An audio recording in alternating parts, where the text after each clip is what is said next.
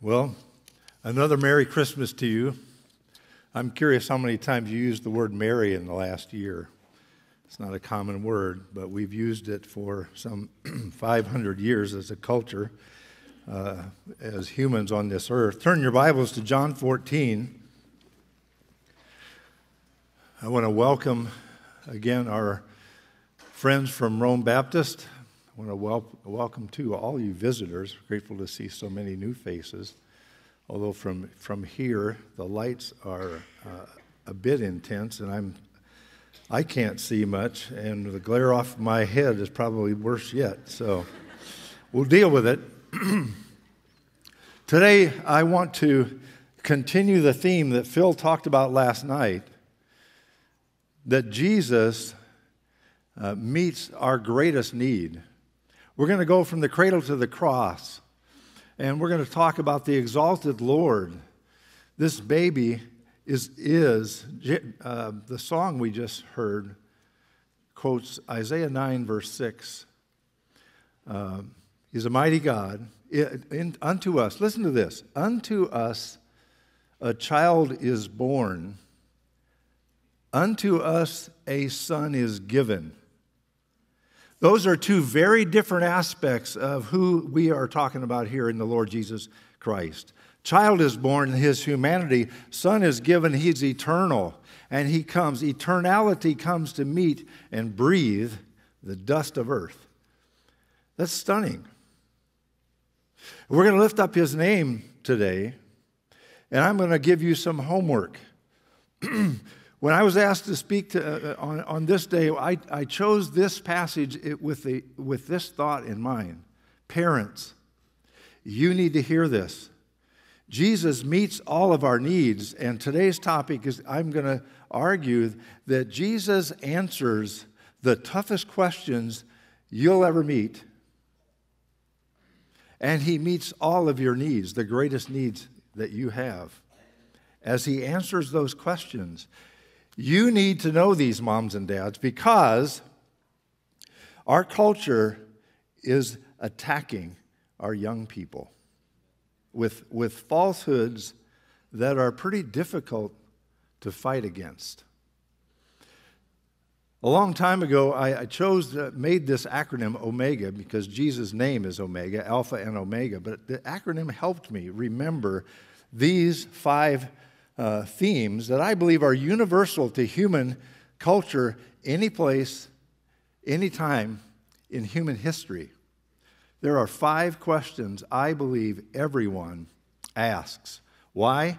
Because the nature that God has put in our hearts. We ask these questions. So Omega is simply a tool I want to use to help you remember where we're going today. But I want to really encourage you to think about, too, these five questions. Origin, where did I come from? Meaning, why am I here? Ethics, how do I get and live right? Going, where am I going when I die? And the last question, who has the authority to answer these questions? I want you to remember them. And I want us to exalt the name of Jesus because of the way he answers these questions. And I chose John 14 as a passage to help us unpack these ideas because I believe not only does this one verse, John 14, verse 6, answer those five questions, I also believe the context is critical for us. You know, I've been watching all y'all, for you Texas folk and for you Tennessee folks that are watching. I've been watching you. Not everybody is excited on Christmas morning. I've seen tears already. I know that there are some broken hearts in this room. Families have lost loved ones recently. The first Christmas is hard. There's distance in relationships. You might live close, but have an extensive distance between people. That brings hardship. Christmas time can be really, really hard. I had a friend one time that told me in church, he said, I hate Christmas. And at the time, that shocked me. I was young. Well, I'm not anymore. Can you tell? And I have learned there's awful lot of reasons why people hurt at Christmas time. We need hope. We need answers. And King Christ gives us answers that are profound, and for every person here, you need it. You need to hear the answers. Well, he talks in John 14 to his disciples in the upper room, and these guys are a mess. They've watched Jesus, they've walked with him for 3 years. And maybe you're like them. You've been close, you've been listening, you've been learning, but you're not getting it. These guys didn't get it. Didn't get it, didn't get it, didn't get it. Over and over, they didn't get it. Now they're sitting here, they realize they've been running for their lives for at least a month since Lazarus was risen from the dead. They're scared. The king they thought was going to save Israel is in danger of his life. And then this king washes their feet. Are you kidding me? No Jew washes another Jew's feet. That's a job of a Gentile. Then they hear Jesus say, you know, one of you guys is going to betray me. Shock. And then they hear him say to Peter, I'm going away and you can't follow me. And by the way, Peter, you're going to deny me before morning. And the rest of you guys, you're going to desert me. Imagine the backdrop of John 14. Fear, confusion, perplexity, anxiety, maybe anger, self-questioning. What's going on? Where are you at today on this Christmas morning? I would argue there's a fair percentage in this room that are hurting just like those men. There's hope here, folks. In Christ, King Christ. Jesus knew how much they were in pain, and he knew he was headed to a cross, and he offers them comfort. So let's stand and read the words of comfort from John 14.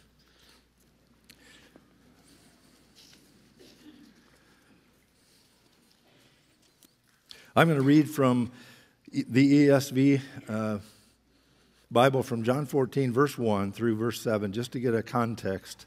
Let not your hearts be troubled. Let not your hearts be troubled. Believe in God, believe also in me.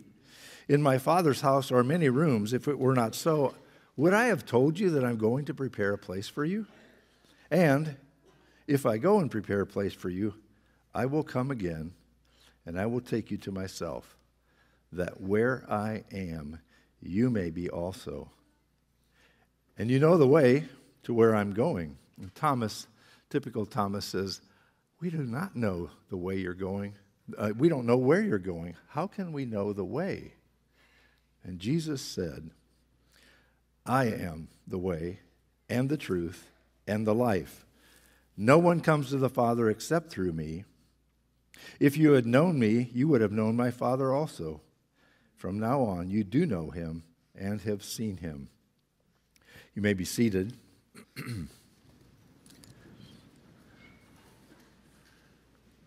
Father, we're awed to think that the King of Kings and the Lord of Lords, the sovereign God of the universe, would, as the song said, come and breathe the dust of this earth and rub shoulders with sinners.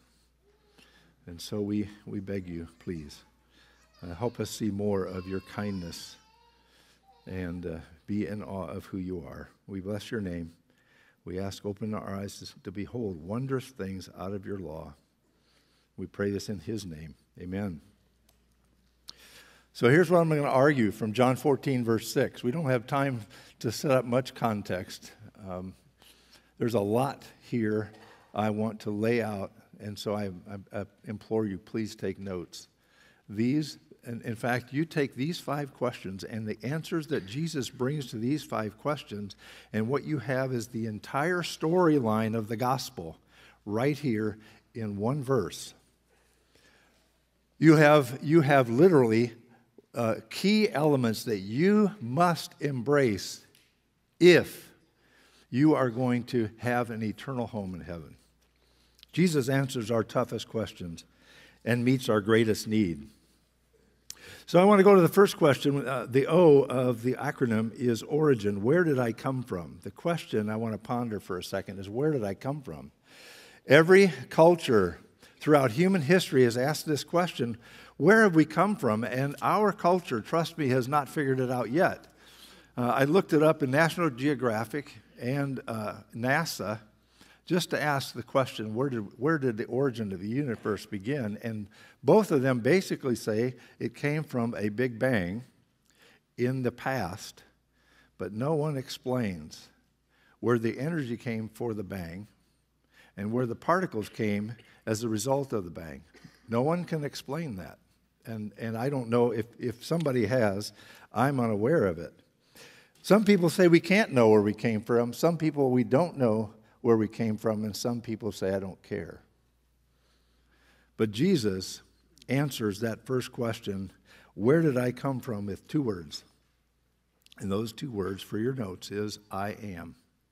He said, I am. Now you might wonder, where do I get that from, those 2 words? I want to walk you through Jesus' 3 years with his disciples.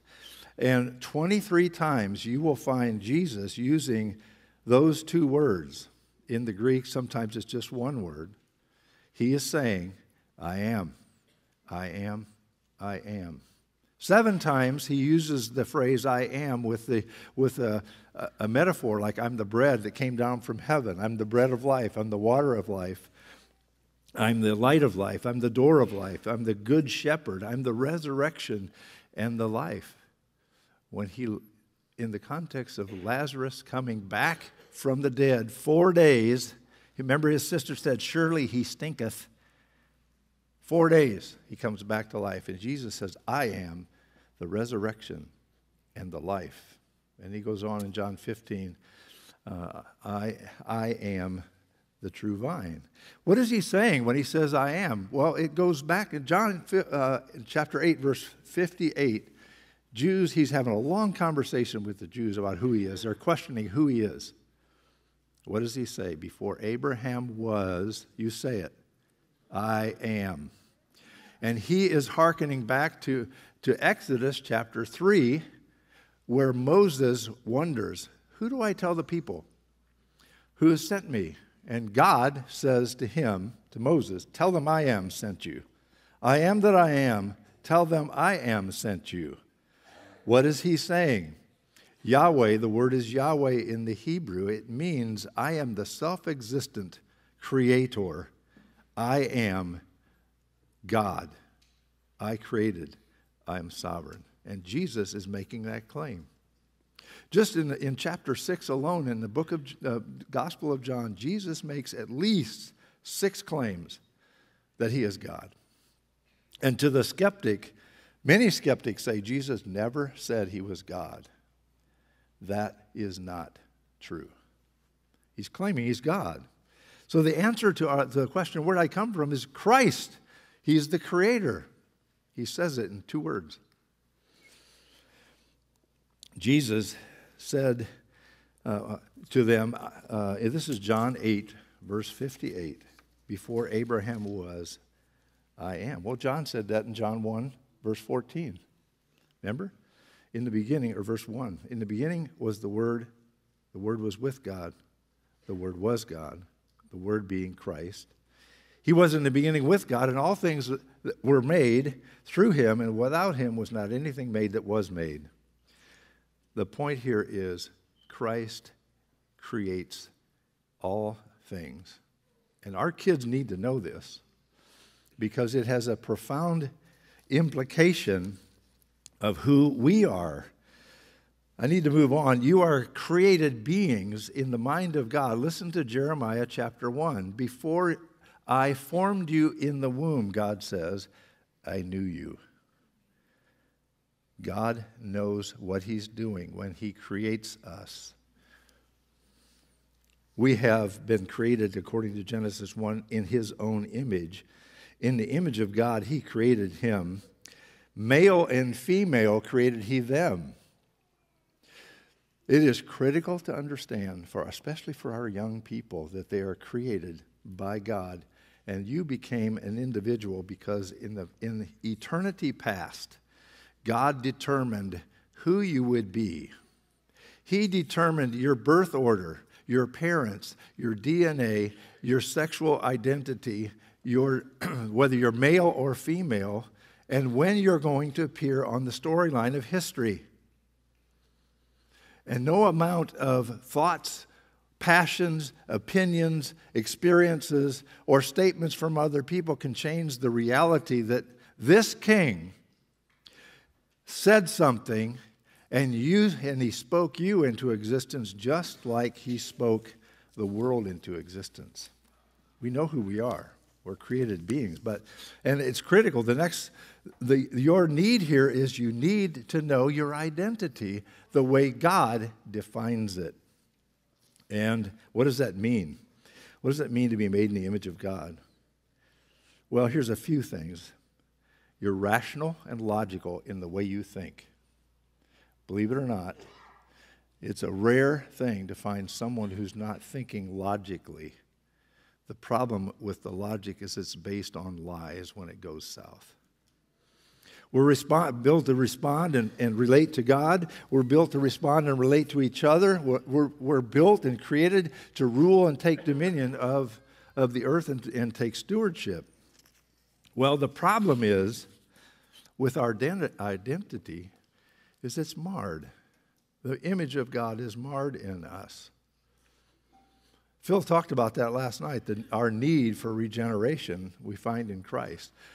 It is critical, I believe, for every person to understand that identity is something that God has defined, and humans have marred it by sin, and we have a problem.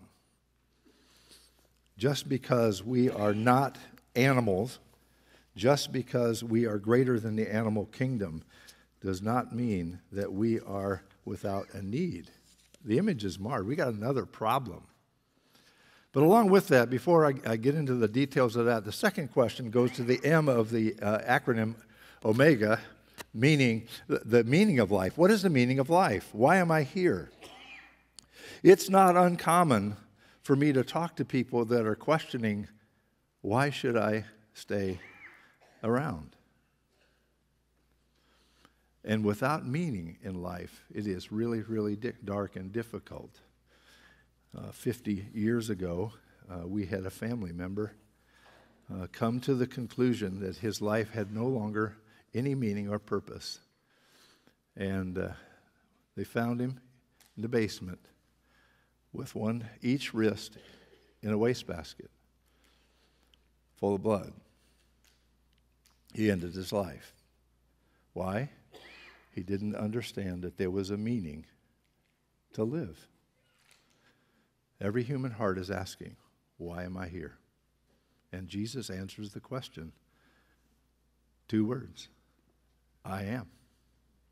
We have a God in heaven who knows who you are. He counts the hairs on your head, and he knows your thoughts, and he wants you. Your life matters to him. There's meaning in those, what I would call providential, unchanging elements of the fingerprints of God creating you, namely that you are relational, logical, a representative of his, and the image bearer. He wants you to pursue a purpose in life. And what is God's purpose? I'm going to race through this because we're already behind time. You need to listen faster. 4 things, folks. Purpose of life, meaning in life, is not about the fact that you are special, and it's not about the fact that God needs you. But God does want you. Purpose number 1 is Jeremiah 9:23 and 24. Do not boast. Let not the wise man boast in his wisdom. Let not the mighty man boast in his might. Let not the rich man boast in what he has, his riches, but boast in this, that you understand and know, say it, me. Are you kidding me? Yahweh God wants you to know him personally, intimately. You have a purpose, and that is to know God. Second purpose, God tells Satan in Matthew 4, verse 10, he says, that you shall worship the Lord your God, and him only shall you serve. Second reason you exist is to worship God. Now, look at the flow here. If you know God for who he truly is, look at this, you are going to worship him. You can't know God without worshiping him. When you see who he is, anybody in Scripture, even sees an angel for that matter, falls on their face. Isaiah did that in Isaiah 6. He says, he saw the Lord high and lifted up. And he says, woe is me, I'm undone. Third thing, first purpose is to know God. Second purpose is to worship God. Third purpose is to glorify him. Isaiah 43, verse 7. Listen to what God has to say to Israel. Everyone who is called by my name, whom I created for my glory, whom I formed and made. Created people have an identity and a purpose, and it is specifically to give glory to God. Now, how do you give glory to God? Well, there's a myriad of ways to do that. But I would encourage you to think about this. To glorify God is to give other people a right opinion of him. To glorify God is to give other people a right opinion of him. In other words, you act like your dad. You walk like your dad. You talk like your dad. You have the same mannerisms as your daddy. You act like him. Know God, worship God, glorify God. Lastly, and this is how you define success. If you want to teach your kids, this is how you define success. Please God. Simple. End of the day. Everybody's mad at you. All the kids in school are making fun of you because you believe in a creator, they believe in evolution. What do you think? Did I speak for the Lord? Did I please him? Success. Everybody's mad? Doesn't matter. Success. Success. Please God. Jesus said this. This is John 8:29, he who sent me is with me. He has not left me alone, for I always do that which pleases him. Paul said the same thing. I don't care if I'm dead or alive. I'm going to please God. That's 2 Corinthians 5:9. The idea here is you have a purpose. There is meaning to your life. But there's another problem, same problem. You cannot know God. You cannot worship God. You cannot glorify, well, you can glorify God according to 1 Peter 2 if you don't know Christ. But you can't please God if you don't have Christ as your Savior. There is meaning in this life, but if you are not living for the glory of God, you are not fulfilling your purpose. And that's a problem. And your heart will know it. That leads us to question number 3. You see, you cannot fulfill your life's purpose unless you answer question number 3, which is about ethics. You see, Jesus answers our toughest questions and meets our greatest need, the question of ethic. And what I mean by that is the question is, how do I get right and live right? What is the right way to live? What's right and wrong? How do I understand justice and injustice? We have some attorneys in this room. We have healthcare professionals in this room. We have all kinds of engineers in this room. And plus, we have homeschool moms. And I've learned one thing. You never get in a debate with a homeschool mom because she knows more than you do. But here's this idea of what's best, what's right, what's good, what's bad. Every culture wrestles with this question. Now, you could say our culture is not doing that anymore. hold on. We are obsessed with rights, and we are demanding rights of other people. You listen to the culture, and people are angry. Nobody can be angry if they haven't made an ethical conclusion, because anger is the root of a judgment. So we're in the throes of this ethical question. Well, Jesus answers the question, how do I get right and live right? We, as a culture, aren't getting it. Jesus says, I am the way, and the truth, and the life. But when a Jewish mind hears the phrase, the way, it just, again, like the words I am, the words the way, dings them. Right, all the way back. A Jewish mind has been trained to search for the way from the beginning of birth.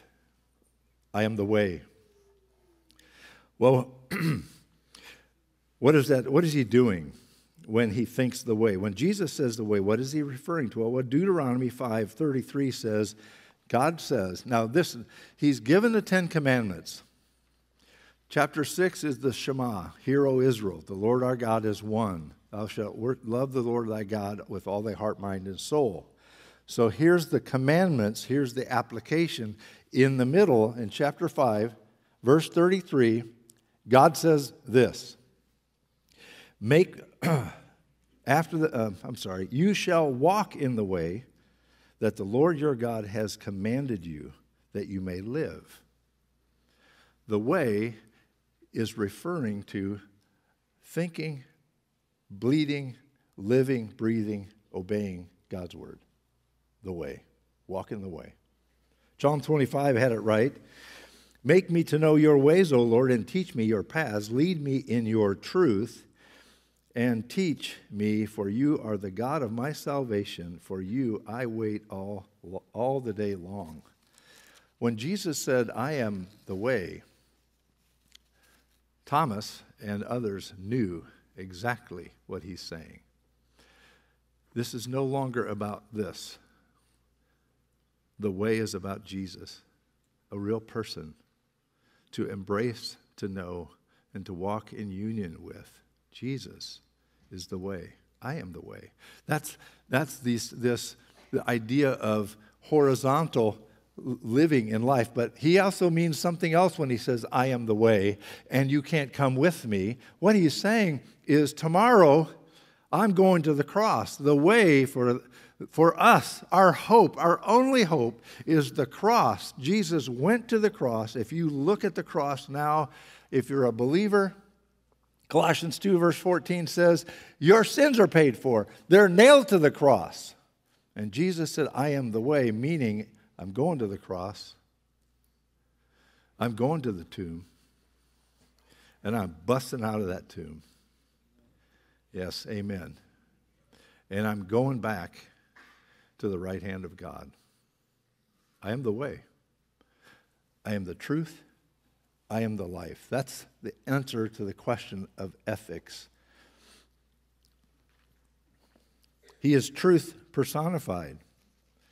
Listen to Proverbs 8. I walk in the way of righteousness, in the path of justice. Listen to the psalmist from 119. I will never forget. Here's a guy who knows the way. Here's a guy who loves the way. 76 verses, he's talking about the way. And he says, I will never forget your precepts, the way. For by them you have given life. The Hebrew mind knew that life came from God's word, the way. And Jesus now says, I am the way, I am the truth, I am the life. Phil said this last night. He's the way from God to man.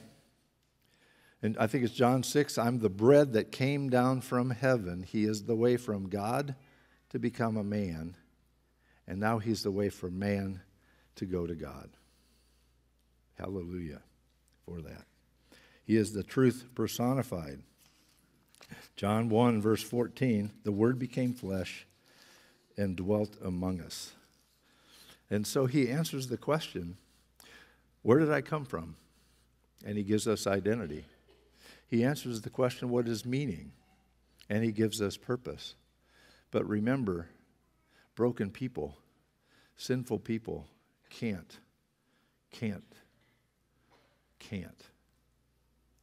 unless they have Christ.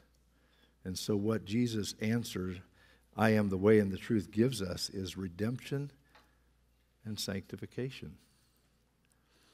Redemption and sanctification. What is he saying? He redeems us. Listen to the gospel from 1 Corinthians 15, verse 3. For I delivered to you as of first importance what I also received. Christ died for our sins in accordance with the Scriptures.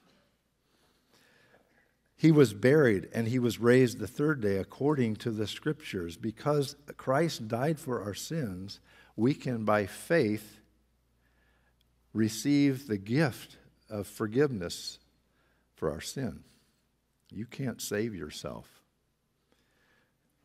All we can do is plead and cry out for God to give us the mercy for grace to ask for forgiveness. 1 Corinthians 1:30, because of him, to the believer, you are in Jesus Christ, who became to us wisdom from God and righteousness and sanctification and redemption. Jesus, at the beginning of his message, at the beginning of his preaching life, listen to what he says. The time is fulfilled, the kingdom of God is at hand, repent and believe in the gospel, in the good news. And this whole idea of Omega is a compilation or a summary of the gospel. What does repent mean? It means that I recognize I'm going this way, a way of rebellion. I'm a sinner. I sin because I'm a sinner. I'm not a sinner because I sin. Let me say it again. I sin because I'm a sinner. I'm not a sinner just because I did a sin. By nature, we're sinners. Repentance says, I know that. I'm worthless and broken without Christ. I'm turning from my sin, and I'm also turning from my intention or thought that I could ever save myself, and I'm going to receive the forgiveness for my sin. And I'm also, by God's grace, taking the free gift of the righteousness of God by faith. That's where this answer, the question of how do I get right and live right, is answered in redemption. And sanctification is a fancy word that just says God walks with us to help us become more and more like him. Phil talked about the hope of reversal last night. That's what we're talking about. And so I want to appeal to you, especially to the person who's familiar with Jesus. Maybe you've been walking alongside the church. Maybe you say you're a believer or a Christian. But last week I asked someone, receptionist in an office, we were talking, and I said, do you have a personal relationship with Jesus? Her eyes gave the answer. She looked down and she said no. And then I said, would you like to know? And she didn't even answer. A person who doesn't answer that question is in trouble. How do I get right and live right? It's a gift. You know, years ago there was an incident in Texas called Baby Jessica, I think is her name. Remember that, Daniel? Do you?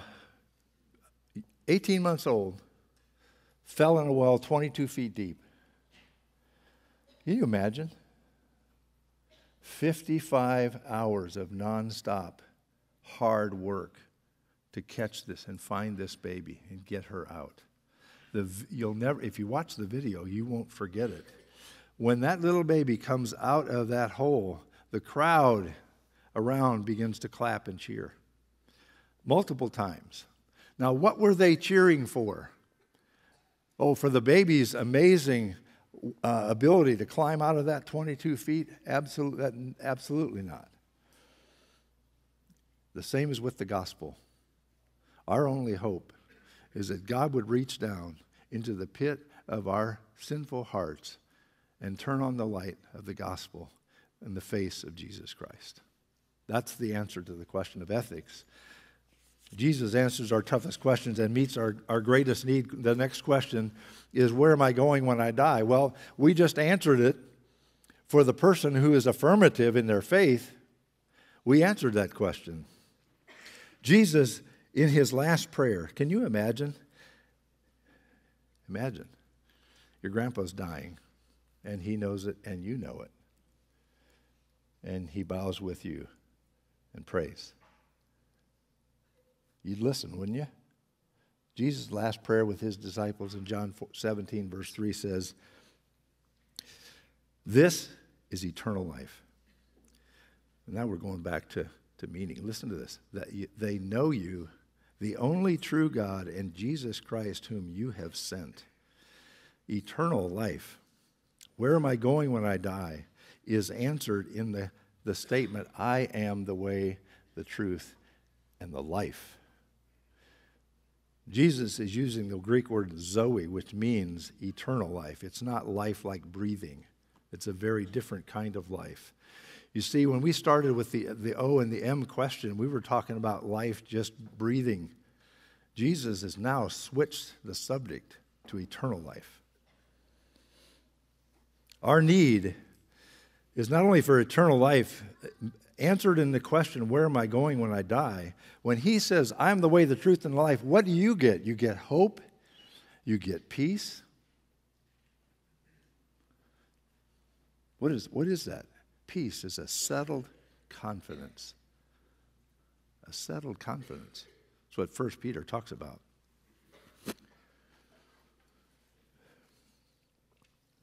When Christ, who is our life, appears, then you also will appear with him in glory. That's Colossians 3:5.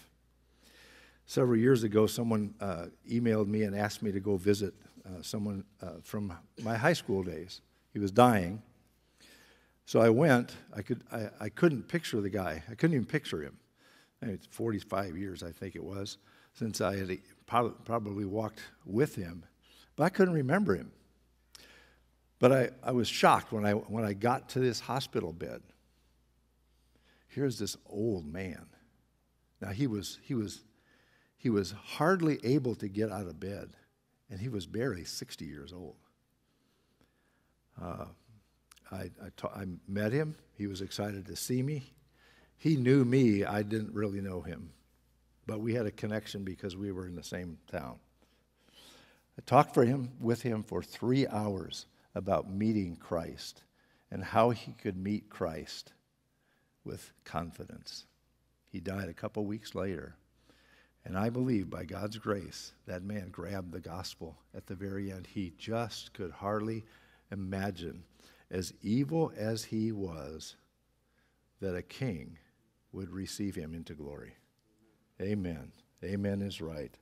Where am I going when I die? Answer, I am the life. And what do you get? Hope and peace. If you don't say yes to Jesus, if you don't bow to Jesus, listen to me. This is serious. So it will be at the end of the age. The angels will come out and separate the evil from the righteous and throw them into the fiery furnace. In that place, there will be weeping and gnashing of teeth. Quickly, Jesus answers our toughest questions and meets our greatest needs. We move on to the A question. Who has the authority to answer these questions? Only Jesus. Only Jesus. Not the culture, not the preacher, and not your conscience, and not your opinion, and not what your neighbor has said. Only Jesus. No man. I am the way, the truth, and the life. No man comes to the Father except through me. Exclusive claim? Absolutely. Rule out Buddha? Absolutely. Rule out other religions? Absolutely. Only Jesus. He claimed to be God. He showed he was God. In Mark, in the whole book, he showed himself. to have power over nature, disease, demons, and death. And he broke out of the grave. He is God. He demonstrated that he is a God of authority, and we can believe his word. And he told his disciples in verses 1 through 6, he said, believe me, don't worry. Why? He's a trustworthy God. Well, who has the authority to answer? Only Jesus. What do you get is confidence. Have confidence. Confidence for what? For whatever you face. Listen, he said this. Jesus said these 7 verses when he knew that room was full of 11 guys that were scared to death and confused and maybe even angry. They had been fussing with who's going to be the best among us. He knew that. But he also knew this. They were headed for 5, 6 decades of suffering. And he says, trust me. Trust me. Because I'm a trustworthy God. Jesus is God. He is the way, the truth, and the life. He is eternal life, and he offers us hope and peace at this Christmas time. Will you bow the knee? Have you bowed the knee? If you don't, the consequences are serious. Jesus answers the toughest questions and meets our greatest need.